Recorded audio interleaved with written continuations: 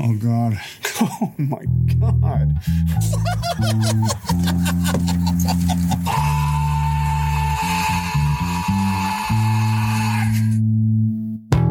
Well, I can record it, and yeah, I see that it's recording. Okay. Well, I don't know how this newfangled technology works. I've only been doing this for almost 2 years. You literally work on a computer every day. Shh. Welcome back to Cage Match, in a roundabout way of meeting Nicolas Cage. I'm Sean, here with my co-host Nick. I'm Nick.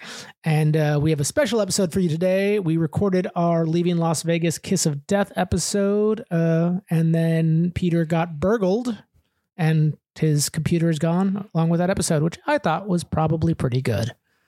But you'll never know. Yeah, I'll never know. I don't remember the things I say after I say them. So we're pushing that episode back till the end of this bracket so we can not just have a boring conversation trying to remember what we said last time. So in the meantime, we watched Butcher's Crossing, which is a film that came out last year, starring Nicolas Cage and other people. Yeah, so this film originally got a Cannes showing a year or two ago, I think in 22, and then finally got a theatrical release last year. It's pretty clear why they sat on it. It wasn't great. I can sum up the plot real quick for you. There isn't one. Well, there are themes, but there's not a plot. There are no characters. There is no arc. Shit happens, and you're meant to feel bad about it at the end. Yeah, the plot just kind of gets thinner, sort of like the buffalo herds. Yeah, so this movie's a big old, Buffalo used to roam free. Then we fucked up. Yeah. We fucked up twice because they keep calling it buffalo and they're bison. Yeah. Oh, God, get your American bison right. We've already said more words than anyone says in this entire film. Oh, that's not fair. They say things. It's just not important. They just bitch about having to eat buffalo meat all the time and being cold. This movie is 90% screensaver. Yeah, the B camera team fucking killed it. They got some great establishing shots of Montana and the surrounding area there. I was sure I was being punked at one point because I'm there's no connective tissue between most scenes. There's kind of this dreamlike state throughout the film where it's cutting back and forth from a thing happening to nature to a thing happening. And for about 45 minutes, okay, that's how the movie goes. And then they do that, but it is a dream. Yeah. So real quick, this movie is about, I think his name was William. Mm-hmm. Yeah, William, who comes out to not Colorado, Wyoming-ish or whatever. I don't know. To go on a buffalo hunt because he wants to see more of the world. Yep. He's a Harvard kid who dropped out and left. And this is old-timey times, Western times. Yeah. So he goes out there. They still call Native Americans Indians. Yeah. He hooks up with Nicolas Cage, who is a relatively discredited hunter. Nobody seems to think he's going to do anything because he sucks at hunting, I guess. And Cage decides to take them to Colorado on a big hunt to find some premium hides. Yep. That's the plot. All the bison, buffalo, whatever this movie called them, are young and are constantly running from hunters, so their hides are no good. They have no fat, so he knows where there's a herd of untouched creatures. So I think the problem that I had the most with this movie is the tension never really gets there. It keeps wanting to try to build tension in the isolation that they feel and the growing concerns between the characters as to how long they should stay versus Nicolas Cage's decline into insanity. Yeah. In just his desire to really maximize this buffalo hunt. And yeah. He nearly wipes out a herd of 4,000 buffalo, and that's wild. Constantly little pushes to where maybe there's going to be character development or character interaction. Or even character establishment. Yeah. What Nick described to you as the plot of this film is the first 10 minutes of this film, and then the rest of it's just beautiful shots of nature and occasional Nic Cage screaming. Yeah, and plenty of like just buffalo being shot over and over in repetition, and William washing blood off of him and vomiting. Yeah. At one point, it looked like he was getting sick, but that didn't become anything. When he gets out to Butcher's Crossing, the town where they start off in, he meets the prettiest little sex worker in the Old West. Been sitting on that joke all day, and but he can't get it up. That doesn't come back up in the story.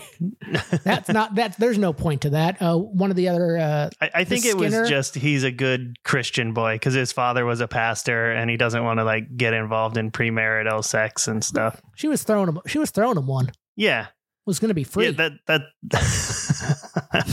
The only time that ever comes up again is the Skinner that comes with them, who has had trouble with the law, which is the only thing we get to know about him, thinks she's purty. And talks about like twice that he's going to go visit her when they get back. So you think there's going to be tension there? No, because Will just stops talking after 20 minutes in this film. Yeah, he really shuts down. Now, you mentioned Fred the Skinner. I thought it was weird that like this movie started out pretty strong on this guy sucks, and it doesn't take long before you're like, oh no, he's the most sympathetic character. He's the only sane one. He's the only one who says like, we should go back. Yeah. He says the sensible things. Your dog's taking a shit on the floor.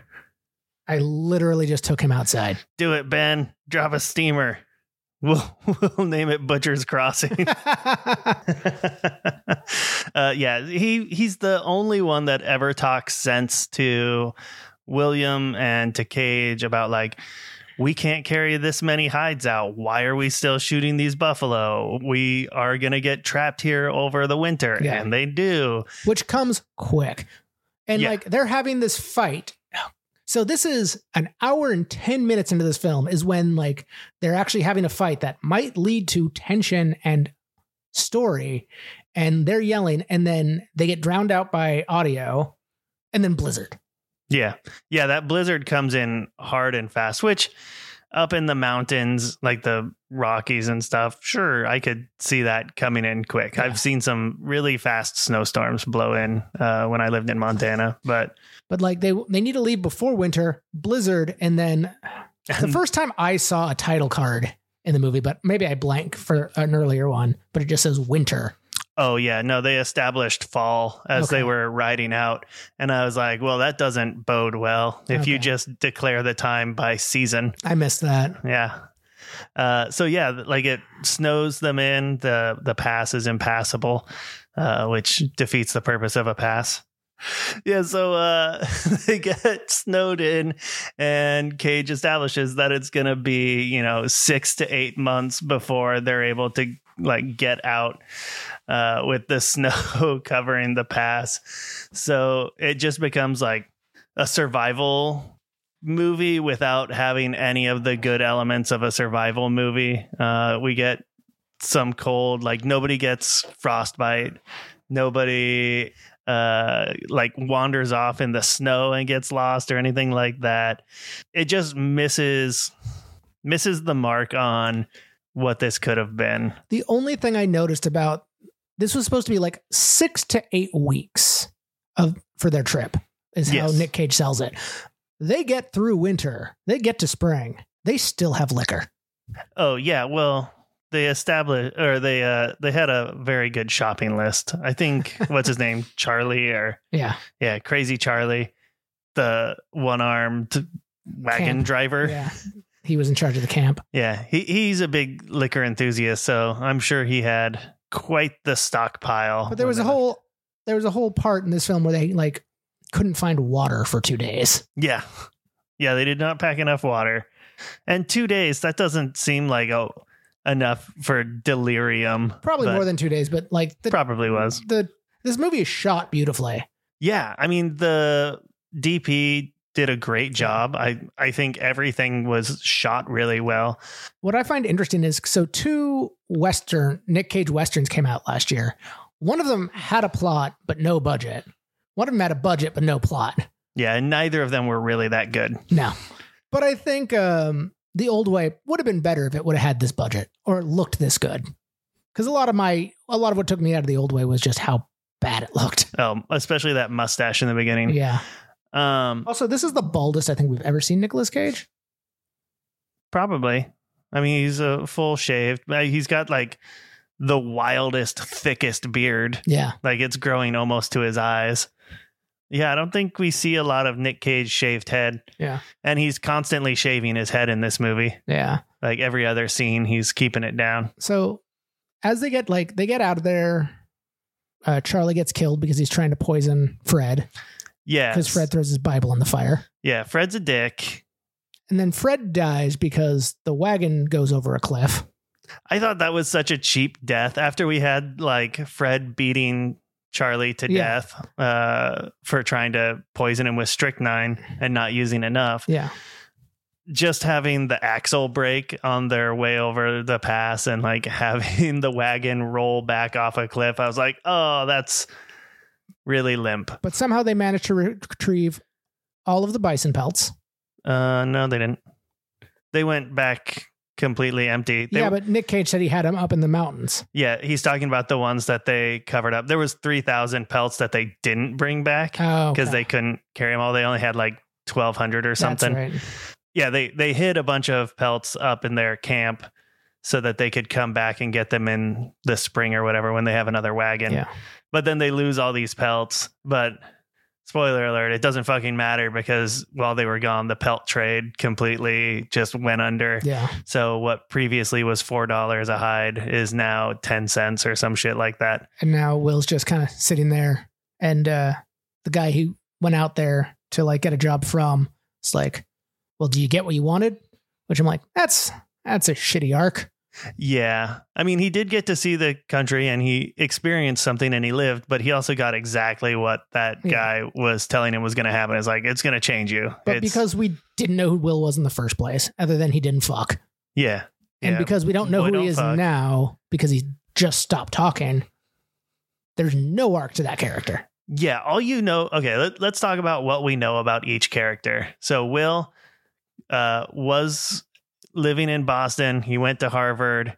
He came out to just experience something, doesn't have sex.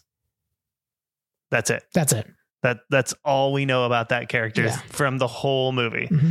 Nic Cage, people don't really trust him. He hates the fur trader in Butcher's Crossing. Has a weird like revenge thing with Buffalo.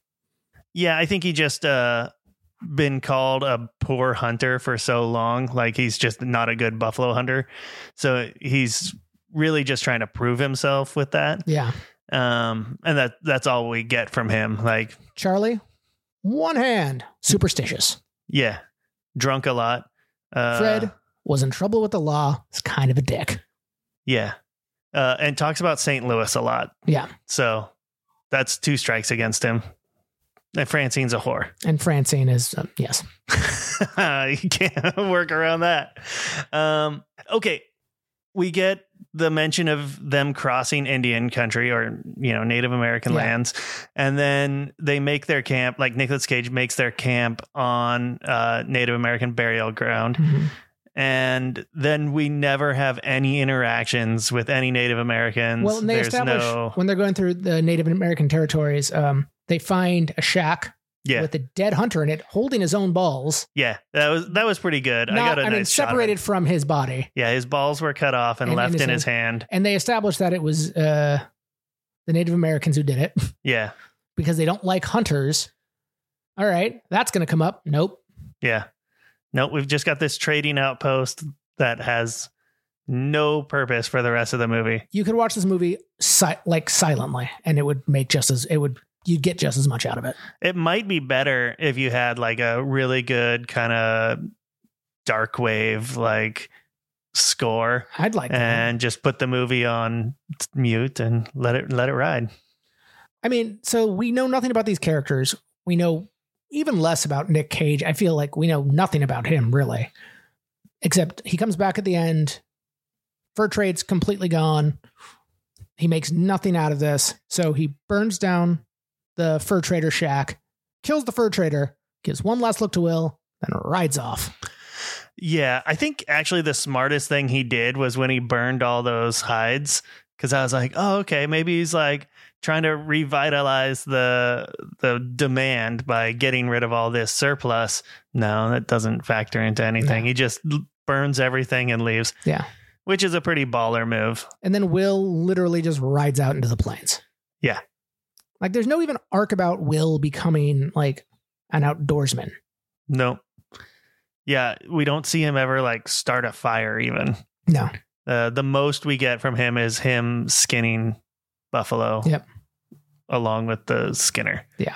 And like Will's one moment in this is trying to get them to leave without having to confront Nicolas Cage when he's like, Nicolas Cage is trying to herd up the buffalo that are moving, and Will just starts shooting around them to get them to like run faster. Yeah. Nothing happens in this film. Yeah. And Beautiful, it's based off of a book, and I'm assuming there's a narrator. Yeah, there must be some kind of like dialogue that happens with the reader that just doesn't translate into the film. Yeah. That was my thought. The writing is really the weakest portion of this, which is unfortunate. The acting I felt was pretty good. I really liked the guy who played Fred. I thought he did a great job. Nic Cage, I enjoyed. I think he did a good job. When you said like the B camera team got such great footage, it would have been nice to see the characters interact with any of that. Yeah, I was thinking that when I was watching it, like everything's shot so close and tight on the actors, the characters, and you never get to see them necessarily in the environment so much. I mean, there's some wider shots with them riding and whatnot, but it's you've got such beautiful country. It's shot in Montana, and it's really just a backdrop when it could have been more of a player in the movie. Yeah. Somebody tried to make a documentary, or this is just B-roll from a documentary. It looks like it could have been like Planet Earth stuff. Like it's really well Sir shot. David Attenborough or like Sigourney Weaver should be talking over this. And they're like, we got Nic Cage for 2 days. Let's make a buffalo hunting movie. So yeah, beautiful film. If you want to see if you just want to see some beautiful like film, watch it. Yeah. I take Nick's advice, put on some like dark wave or something and just zone out. Eat a sandwich. You do you. So if you could fix this movie, because we're obviously skilled and equipped to do these sorts of things, well, what would you fix in it? Oh, I'd put a plot in.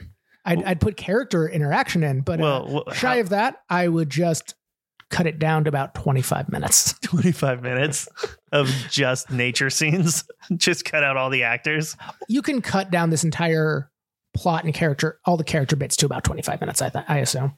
I would probably make this more of a, like what I would want from this plot wise is something more of like that survival element from like The Revenant or something like that. Yeah. So we just need a bear attack. There wasn't even any like aggressive wildlife. Yeah. That's weird. The stakes are real low. Yeah. It's just a little bit of mild insanity, lots of buffalo meat, and a little bit of strychnine. So I'm going to throw you a bone here, Nick. I'm going to give you something here. Oh, please do. There's finally a movie that has less going on than Primal. Primal is thick with plot. Definitely go watch Primal. At least the CG buffalo looks. Who do you think's the better hunter? Nic Cage in Primal or Nic Cage in Butcher's Crossing? I don't know. He almost wiped out those buffalo in Butcher's Crossing. Yeah, it almost feels like happenstance that he was able to find them, though. Yeah. Just a real lucky shot. Where would you put this on the chart? I'd say lower good Cage and medium bad movie. I'd say bad film. And I just don't think Nic Cage is given anything to do in this movie to like warrant really a good or bad performance. Yeah, he smolders though. He does smolder. Yeah, he's got kind of like a low burning heat inside of him. And you do see a little bit of like back and forth. He does relent in the end. Like he, gives in and is like, yeah, okay, I fucked up. I took too long and now we're snowed in here. And then when they, do finally leave and everything, it's like, oh, okay. I give. Let's do it. Yeah. He just really wants to prove himself because I imagine he gets shit on a lot. Yeah. Usually you'd have to pay for that. But Will wouldn't have had to. Unless you hang out with your dog. He'll shit on anything. Just the carpet. Just that one specific part of the carpet. He's a puppy. He is a Get puppy. over it, people. Yeah. What's the weird one is he will pee on the pee pad and poop outside of the kennel, the pen, on the carpet, or he'll poop on the pee pad and then pee on the carpet. Oh, okay. But he won't do both in the same place. He's a very discerning dog. Interesting. I guess you just don't shit where you pee. Good night, everybody.